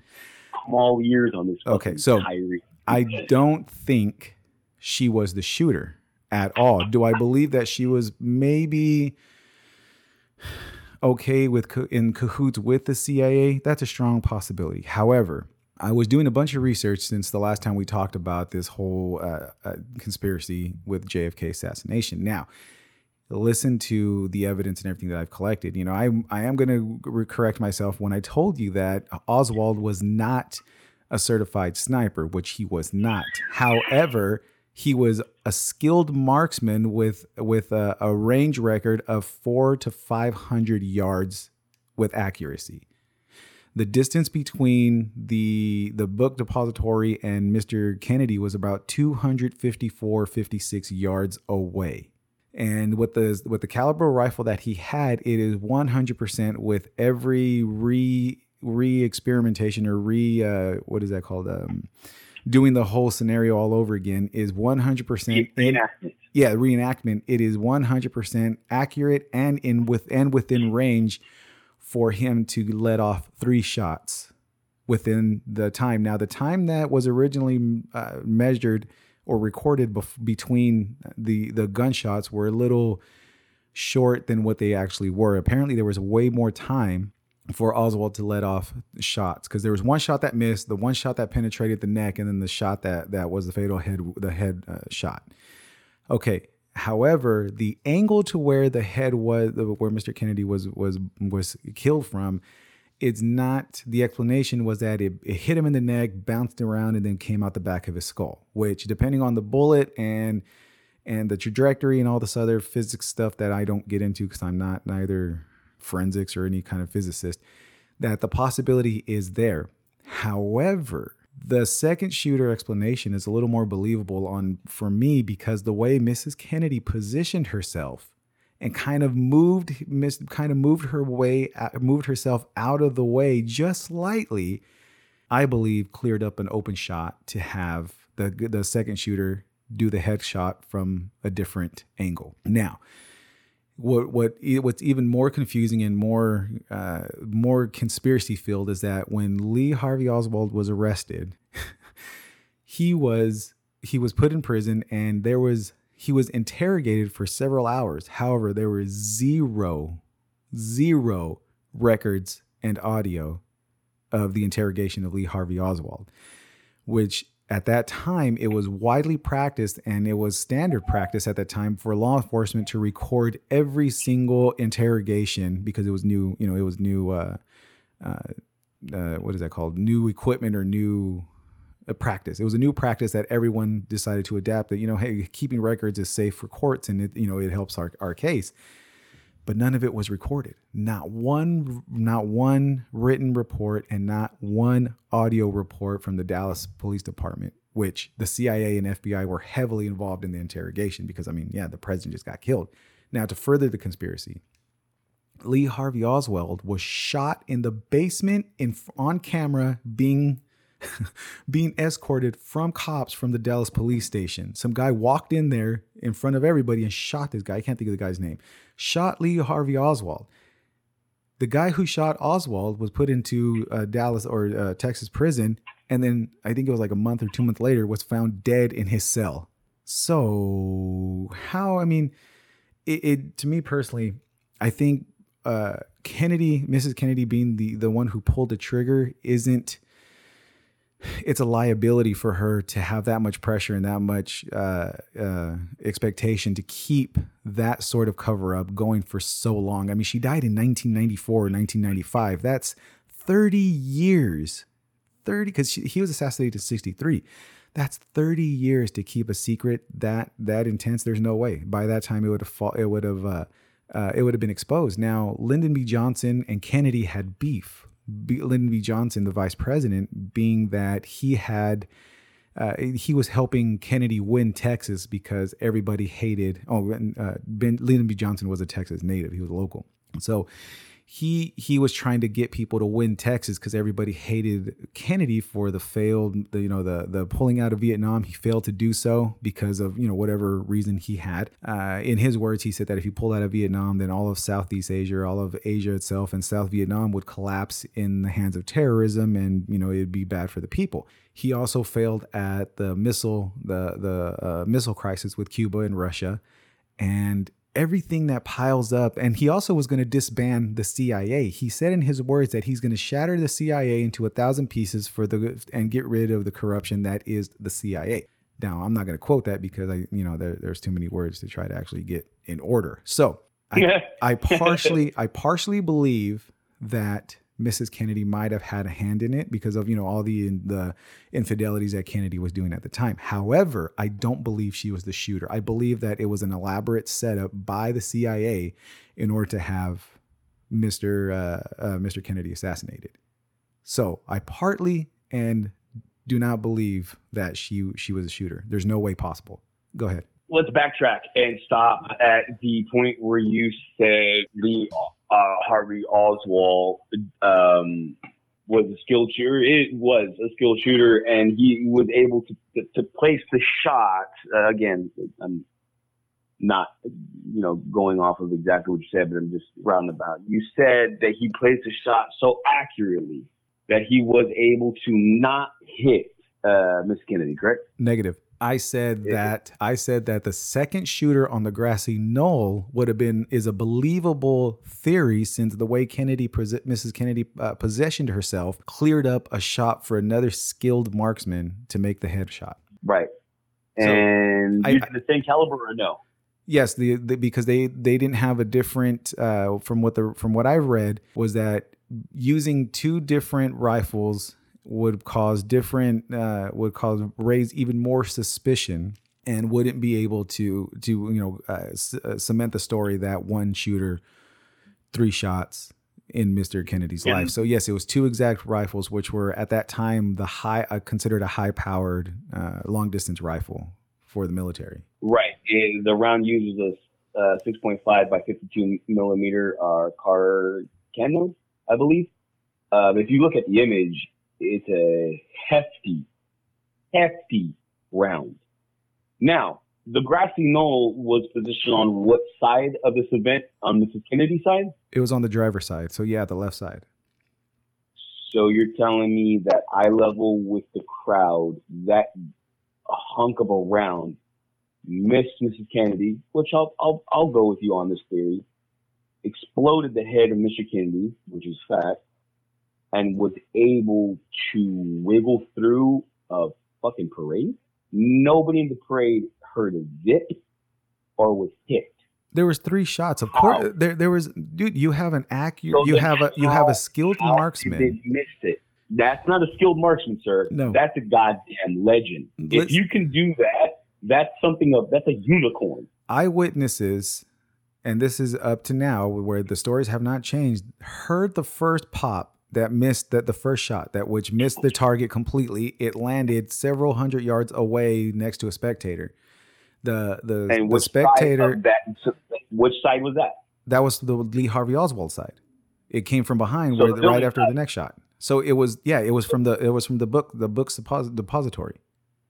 So, and it landed on grassy knoll side. Negative. It did not land on the grassy knoll side. It zipped past the top of the car, going past the Kennedys into I can't think of the area, but there was a couple spectators, so and you're explaining this, but you're also changing the position of the round. If it zipped over, then how did that happen? If Lee Oswald was on a vertical looking downward position, it would have penetrated the street. It did. Downward. It did. It hit I'm trying to explain to you that when the bullet landed, there was a hole and a mark from where the bullet struck. There was someone who saw who heard the impact of the bullet on the ground, looked at it and didn't know what it was. Like, what the hell just happened? Then shortly after that, I don't know the exact amount of seconds, that's when the next shot, the shot that wounded Mr. Kennedy in the neck, was heard. And then when people started getting down and reacting within those few seconds, which I think it was like just under 10 seconds total, that's when the headshot hit. And by that time, people reacted in panic when the third shot hit. All these 3 shots happened with like less than a minute. Right. And which, again, going to that second shot, if you look in video, it shows Mr. Kennedy rearing back, meaning that had to come from the front of him. There's no way that somebody at that angle on a next shot, even with Mrs. Kennedy there, would have not hit her. No way. She would have gotten it in the lung, the breastplate, or the shoulder. No. The second shot, the shot that hit Kennedy's neck, exited Mr. Kennedy's neck and hit the Texas governor that was sitting in front of him. When the governor, the front seat passenger, was taken on the stretcher, the bullet fell out of his leg. So the shot was from behind Kennedy. Your theory is Lee Harvey Oswald did it, or was accompanied by a second shooter that dealt the fatal blow? There was 2 shooters. Okay, we agree with that. And where do you position your second shooter who dealt the lethal blow? It was on the grassy knoll, the one where nobody, because when see what happened. So the theory was, what was explained was that when the headshot was hit, everybody was already in panic and getting down, and so it was a lot easier for the shooter to the one who was on the grassy knoll to escape, crawling away from the scene of the crime. Because everybody was on the ground at that point, panicked and screaming and trying to figure out. Nobody was paying attention to what was going on behind them. Everybody was paying attention to what was going above them and in front of them, where the president's car was at. Nobody ever bothered, and that's on video. You can see the records. You can show the reports from various eyewitnesses that nobody was looking behind them. Everybody was looking in front of them and above them because they heard the bullets whiz over their head. So no one was looking behind them, and so the second shooter was easily, and they didn't find the weapon of the second shooter. Remember that, because the second shooter was easily able to cover it up with his coat, because it was in November, so it was a chilly, brisk day in Dallas. So he hit it with some sort of a coat or garment, crawled away, and got away scotch-free because everybody was already in a panic. So you're saying that the fatal blow was on the grassy knoll side, which is on Miss Kennedy's side, correct? Correct. And he missed Mrs. Kennedy when they were shoulder to shoulder. Because no, they weren't shoulder to shoulder. The way that she positioned herself in a way to where she was turned to the right, facing Mr. Kennedy. And if you notice, she hunched down and picked him up just a little bit, in my opinion, exposing his head for the wound shot or for the fatal headshot. I have no doubt in my mind that she picked him up for a kill shot that she dealt. My thing is backtracking is how in the heck was she missed by 2 skilled shooters? The first shot went over the car, missed everybody. The second shot hit Kennedy in the neck, coming from behind. He wasn't aiming. Okay, you're telling me that it came from. So now if you're saying that's 3 different trajectories. One coming up above, hitting the street. That's one trajectory. One coming from behind, going through his neck. That's a second shooter. Then you're saying that Mrs. Kennedy moved him for a kill shot. Grassy knoll side. That's a third trajectory. What you're saying is 3 different fucking shooters. Negative. No. Okay, so when you try to get a moving target. And this go no, listen, no. Distracting shot do not match up. No, you're not picking up what I'm putting down. See, because you're so hung up on the Jackie Kennedy thing. When the first shot missed, that was Oswald adjusting his sight and his range to know exactly how far. The bullet wasn't ridiculously over missed the target. The target was just over, or the bullet just went over the intended target. It didn't miss by several 100 feet or 100 yards. No, we're talking about inches and millimeters of where the intended target or the intended bullet was trying to hit, the intended target.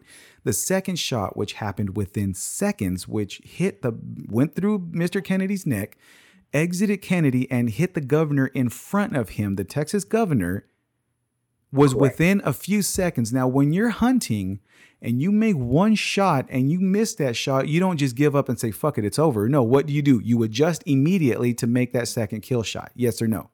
Absolutely agree. Okay. And so that is what Oswald did with the initial shot that missed. He was adjusting his range and wind and everything else, what skilled shooters do to make the shot. The second shot, in my opinion, was supposed to be the death shot. But because he didn't get, again, it was just merely inches where it missed Kennedy or missed killing John F. Kennedy on impact. The second shooter was there to make sure that it was a done deal and the killing was successful. The assassination was successful.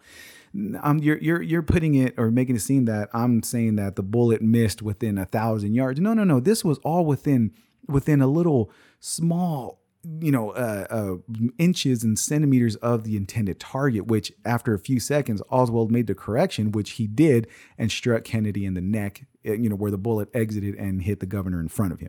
And that bullet is what was confirmed because it fell out on the stretcher out of the governor's leg, which, people are still trying to explain how it bounced in and out of the governor's neck. It like hit his shoulder, bounced through his chest, and then exited out his wrist and hand, and then ended up in his leg.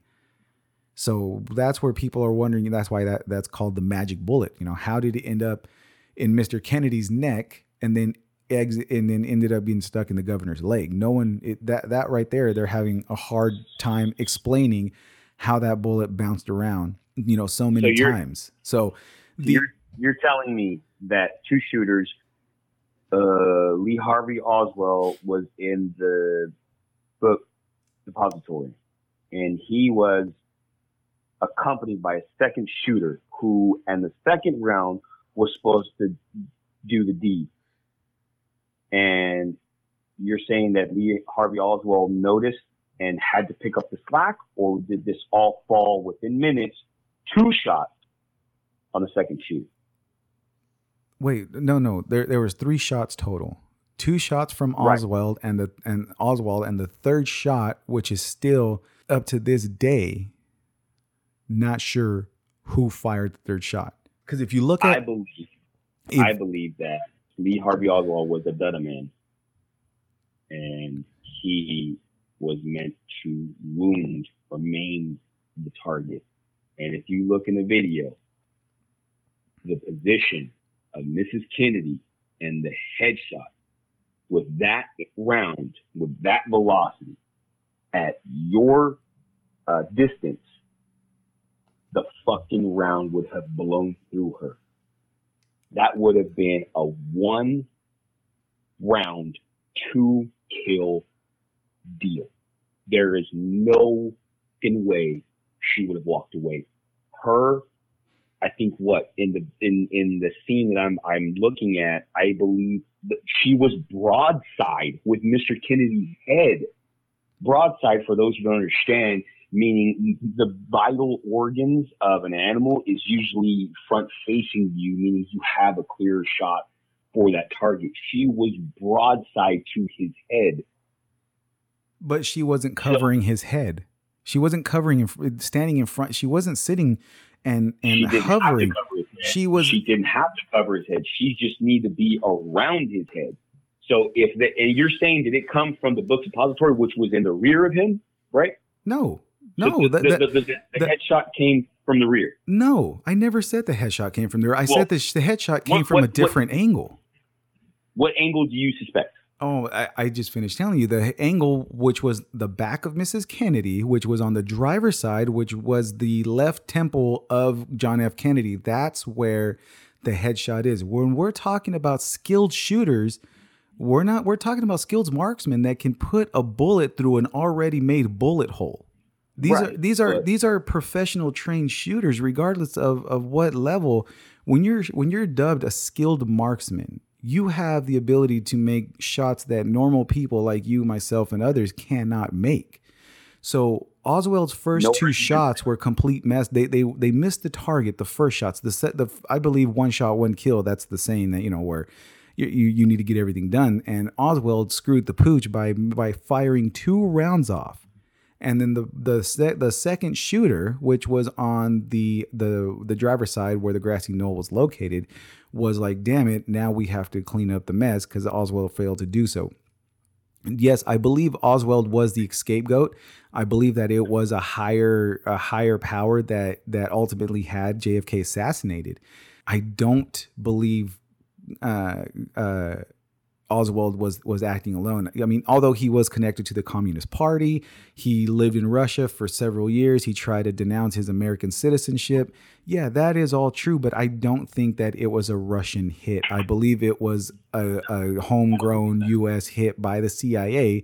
Since again, it was a corn-fed good old boy. Kennedy was trying to disband the CIA. What's that? Right. Going along with your theory, I agree with you. In that aspect, it's not Russian. I would err on your theory as far as, matching up against Russian American, given the politics. But no, it was done by Mrs. Kennedy. 100%. I have no doubt in my mind, no argument that skilled shooters can do, as you just stated, put a bullet inside of another bullet, inside of another bullet, so on and so forth. But forensics do not lie. All the forensic was in the rear of the vehicle. With that high powered of a round, there would have been forensics on the driver and the governor. There was no splatter. Everything was exiting from the rear of Mr. Kennedy. No, everything came to a close range assassination. The second bullet exited Kennedy from the front. That's records. That's stated in several reports that the second bullet exited through the front of Mr. Kennedy, hitting the back of the governor, who was sitting in the front seat on the passenger side. So you're talking about the next shot. I'm talking about the next shot. The second shot. I'm not talking about the next shot. I'm talking about the headshot. You said the kill shot shows the forensics of the brain matter blowing outwards. Right, which was if you look at the video, there is no clear indication that there was anything in Mrs. Kennedy's hand to prove that she had pulled the trigger. Of course not. There's no assassination is not going to leave that room for error when thousands of people are in the crowd. I firmly believe that they ran her through a rigorous training session, hence why her secret went to the grave. I see, and that's hard for me to believe that someone who regardless of a scorn of a woman is going to do something in such a public venue. I mean, I would think that it would have done more secretive. I don't see it viable that Mrs. Kennedy was the shooter. There's no way that I can see that being hardcore evidence. And the forensics that you're talking about never state that the wound was a close wound shot. It was a wound from greater than 100 yards that it was shot, or less than 100 yards. But it was not a close range shot, and that's in reports. That's through the Warren reports that was ran by Lyndon B. Johnson and by the Secret Service. There's no report stating that it was a close range. Secret Service that was supposed to be disbanded by Mr. Kennedy. Is that correct? Correct, but also these were also reports these were also reports and forensic reports done by outside organizations that had no ties, and this is several years later, by any governmental officials. These were reports that were done. Several different reports and several different autopsies have stated that it was not a close range shot. And when these outside sources or third parties perform these autopsies, and what funding or where was their funding given to perform this autopsy? It was all private. From a government? It was private. Exactly. It was privately funded. You're giving too much. No, you're talking about somebody getting a check and saying, "Hey, I want you to do this autopsy, but I want you to do it this way." You're still getting money. You're not leaving any reality out there. You're saying that it's damned if you do, damned if you don't. Because if the reports would have stated that this was a government funded outside autopsy, then you would have said, "Oh yeah, the same government that killed Mr. Kennedy." Now, by me just saying that, no, this was a private organization, private doctors that said, "Hey, we need to get to the bottom of that." You just finished saying that, "Oh yeah, because the government put pressure on them, saying that you're going to do this, and this is the outcome that you need because we're the government. This is what's going to happen." And I don't believe that. You can't have a damned if you do, damned if you do, regardless of the situation. There's always going to be that small group of individuals who want the truth and are willing to do it willing to do it at any cost. And that's why people go missing. That's why people get silenced and whatever, get incarcerated for 30, 40 years for jaywalking because of the government's stronghold on trying to hush people. You know what I mean? So yeah, but if you were a part of something of that level, as far as a U.S. citizen, Secret Service agent assassinating the person you were sworn to protect, where do you think that they would just kind of leave it to the wind? I wouldn't. I don't give a shit if it was a 3rd, 4th, 18th party. Now, I would have my people meet them and say, look, let them do what they want, but you make sure they understand that the report comes back. Now, to answer that, the Secret Service agents that were on the ground and were hired to protect the president and Mrs. Kennedy and everyone that was in that car at that time were, from what I've read, again, this is all from reports, were that they had no idea of the sinister plot that was being created from the higher powers. So basically, the ground guys did not know that there was going to be assassination attempt. Oh, and by the way, I forgot this actual very important piece of the puzzle. So when the car that Mr. Kennedy or the Kennedys traveled in was shipped from San Antonio to Dallas, there is a bulletproof clear bubble, like a cover for the convertible, so people can still see Mr. Kennedy. Yeah. They were the only. It was a great day in Dallas. Of course, it had rained the night before, and when certain people suggested that Mr. Kennedy put the bubble on the convertible, Mr. Kennedy said, "There's only two reasons why." Or there's only two ways that this bubble is going to go, or this clear glass is going to go over me. Number one, if it's windy and my wife's hair gets messed up. And number two, if it starts raining. Now, another vital piece of information, when the route was changed at the last minute, which was completely off protocol and off procedure, the area, the area that they were driving through Dallas, in that area, there was over 15,000 windows. I'm exaggerating. We'll say about like 8,000 windows in that whole area. There were so many windows that it is on record. This is not through the Warren report that held by Lyndon B. Johnson. This was actually personal records accounted by other Secret Service members, that the Secret Service specifically said, there's a lot of windows. We should get them checked and have men detailed to guard those windows. And the person in charge said, we don't have enough men to do that, so we're just not going to search the windows. Everything will be fine. Don't worry about it. And that was said through their private communication, correct? That was on record and recorded and heard by several Secret Service members on the detail, where we are not going to inspect every single window. Yeah, obviously that's rehearsing the script. See, that's exactly what they were doing. However. But you've already, I firmly believe at that point they're planting a seed. If they're rehearsing the script, they're planting the seed. The window. I remember somebody saying something about the window. Could it have been a shooter in the window? Yeah, of course. They're planting the seed. They're rehearsing the fucking script. There was Take your eyes off of the point blank killer, which is Mrs. Kennedy. Mrs. Kennedy didn't pull the trigger. There's no video evidence showing that she pulled the trigger. There's no flash of the chrome. There's no flash of the gun.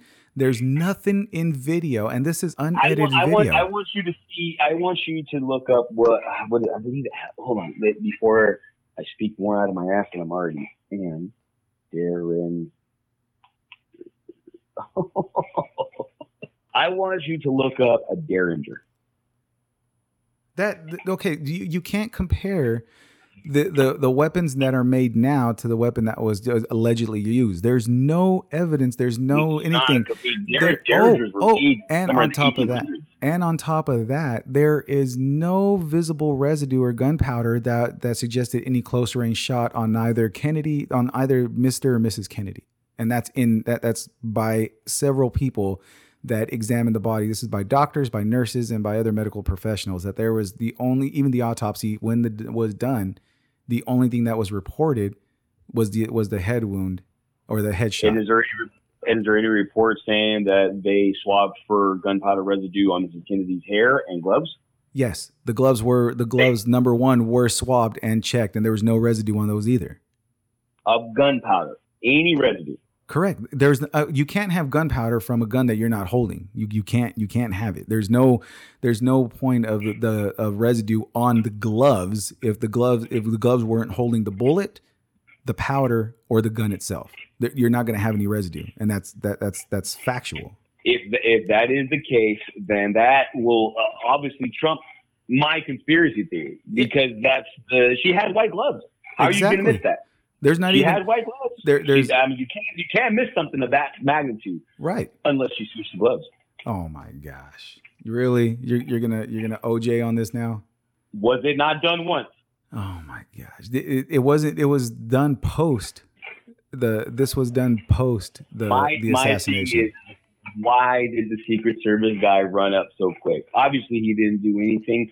I believe he coached her. I believe she knew everything to do, and I firmly believe that everything was in place to cover. The interview by the Secret Service man who jumped on the car specifically said that he was in shock to see that the president was shot, and when he jumped on the car, he was trying to calm Mrs. Kennedy off from falling off the car when she was collecting the brain matter. When he jumped in between them. When he jumped in between them and sat down in the car next to the dead president, he told the driver, "We need to get to a hospital immediately." And he also flagged the other Secret Service agent, saying that he's dead. There's nothing that we can do. So I have no argument that he rehearsed and spoke his script very well. You can't rehearse, and you can't. See, there's a saying by, what's the guy's name, that the more people you get involved in a conspiracy, the less the conspiracy or the plan. Let me rephrase that. The more people you have involved in the plan, the less the plan is gonna be successful. So on top of that, why would they share and rehearse with so many people and risk somebody fucking up the lines when they can just keep it within a few people, 5, 10, whoever the elites who are in charge of the assassination? And have everybody. No. Hold on. Let me finish. Let me finish. So why would they share or have people rehearse and risk someone when you can just get a natural reaction and let everything unfold? It doesn't make any sense to me to have other Secret Service agents to rehearse, like you said, and follow the script and risk them fucking it up and doing something that wasn't practiced and, exposing the greater truth. I don't believe. Well, for that matter, why would they even risk assassinating a president? Because there's people who hate. Why? I mean, that's not a question that has an answer. You have radicals. You have radicals that want to kill people and assassinate the greater power. You have the rebellions. It's been down since the beginning of history. If someone feels oppressed enough, or the hate is great enough to where that they feel they can make a change and make the world a better, they're going to make an attempt of an assassination. That's just given. That goes down from basic, street rules where, hey, this guy's, messing up what I'm doing, so let's kill him. That's the same thing for the presidents. I mean, there's been assassinations all across the entire, world of powerful men. So the thought of assassination is made or it happens because people hate who's in power. So they want to rid them of the power and change the world, so to speak. So the assassination, I mean, that's been going on since the beginning of time. That's how rulers get, lose their rule and in their reign, is because they're assassinated. I mean, in American history, there's only been 4 presidents that's ever been assassinated that were successfully killed. You know what I mean? And it was all before the 1980s. Reagan was shot. It was a failed assassination attempt, but it was still an assassination attempt. You know what I mean? Right. Obviously, as the years go on, we have better security and better technology to where we're able to snuff it before it gets out of hand. But assassinations are going to be going on regardless of how powerful the person is. Someone is still going to want to have that urge to get rid of the person that's holding him down. And in this case, it was Kennedy keeping the troops in Vietnam. He was him wanting to disband the CIA. It was him supposedly exposing or forcing his radical left ideas, the democratic ideas, onto the right wing. It's just a whole, when politics come into play, regardless of who the person is, if they're crazy enough, someone is going to try to kill him. And in this case, it was again, my opinion, I believe the CIA was the one who finally said, we worked too hard to create the CIA. We're not going to, lose our 80, well, at that time was probably like 70, 80,000 a year paycheck and being able to do whatever we want, whenever we want. So when Kennedy said, I'm going to disband them and break them into 1,000 pieces to end the corruption of the CIA, which, the CIA unfortunately has a history of corruption. That's the shitty part, is that they actually have a history of corruption. But I don't think it was scripted, and I don't think Mrs. Kennedy actually pulled the trigger. I don't think she did. There's no evidence supporting it.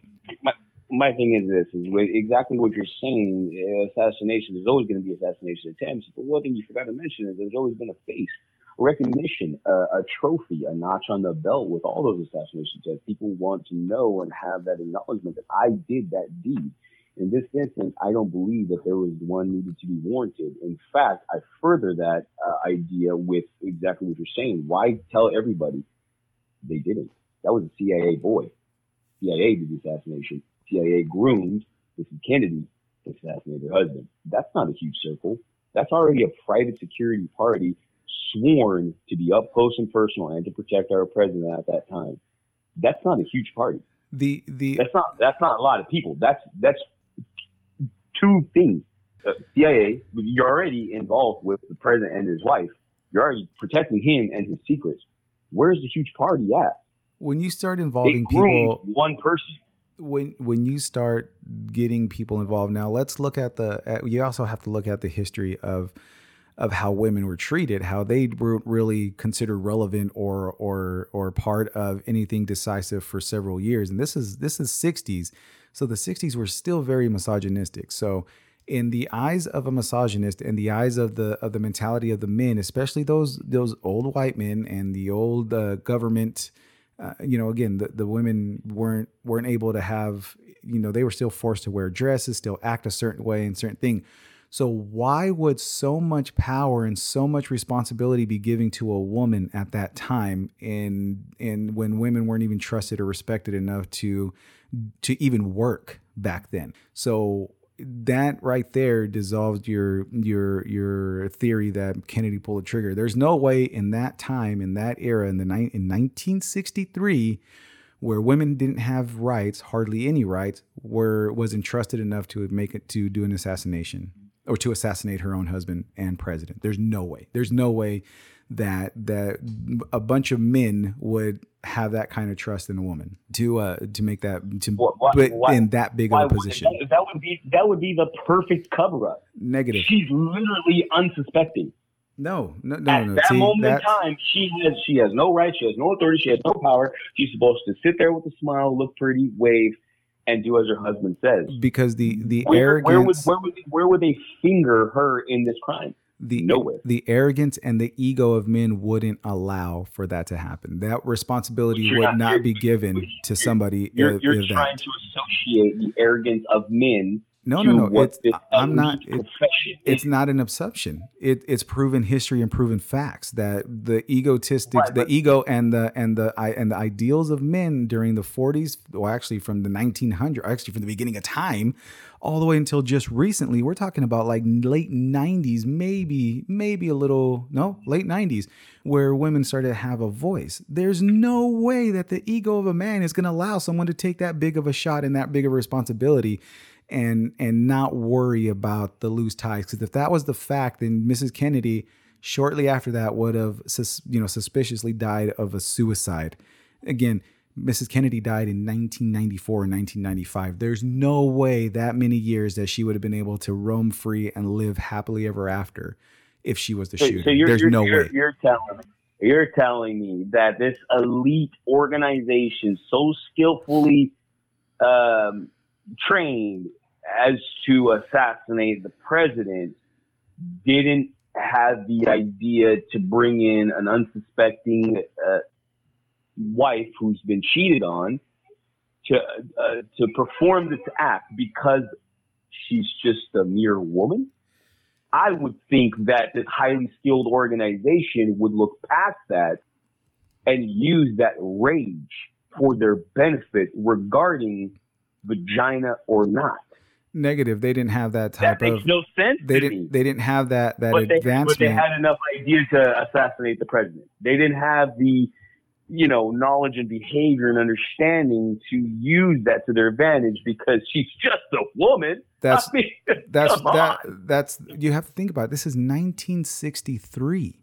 The evolution the assassination of our president by a government. When you're saying something so high to comparing it to something so like caveman. Well, look at all the other let's look at all the other things that's happened involving government or political parties, and the most recent being Epstein. Epstein was on suicide watch, alone in a prison cell, and he happened to, quote, kill himself. There's no way Epstein killed himself. There's no way. Epstein was murdered. It was a hit put out on Epstein to hush him. And this goes on to a bunch of other mysterious deaths, and actually involving the Kennedys. There was a group of 3 individuals that were something involved in the political party, were assigned to do a task and ended up getting into a car wreck shortly after being told to go somewhere. That involved 3. I can't think of the exact same things.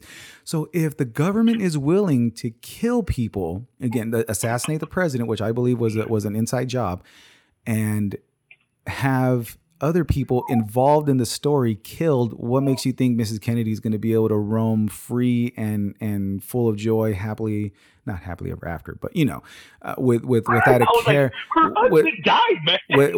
without a care in the world, and not worry and not be killed? It's not logical. She was, and the logic that comes from that is she saw what exactly was post.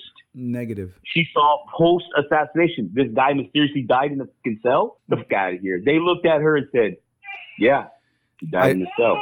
I don't think they would have given her a warning. I think they would have made it seem like a suicide, like they have many years before. They didn't need to. She literally is going to be the most protected person by the CIA. You're telling me that if it was a CIA hit and the CIA kills off Mrs. Kennedy, who the hell do you think it's going to come back to? They used the fear of killing other people, mysteriously, quote unquote, to put fear in her to keep her silent. We have no problem killing people. We just killed your husband. We just killed these 2 guys. You think we're not afraid to put a bullet in your head? You better hush up. That logic is completely unbelievable, because just number one, based off the treatment of women in the 60s, 50s,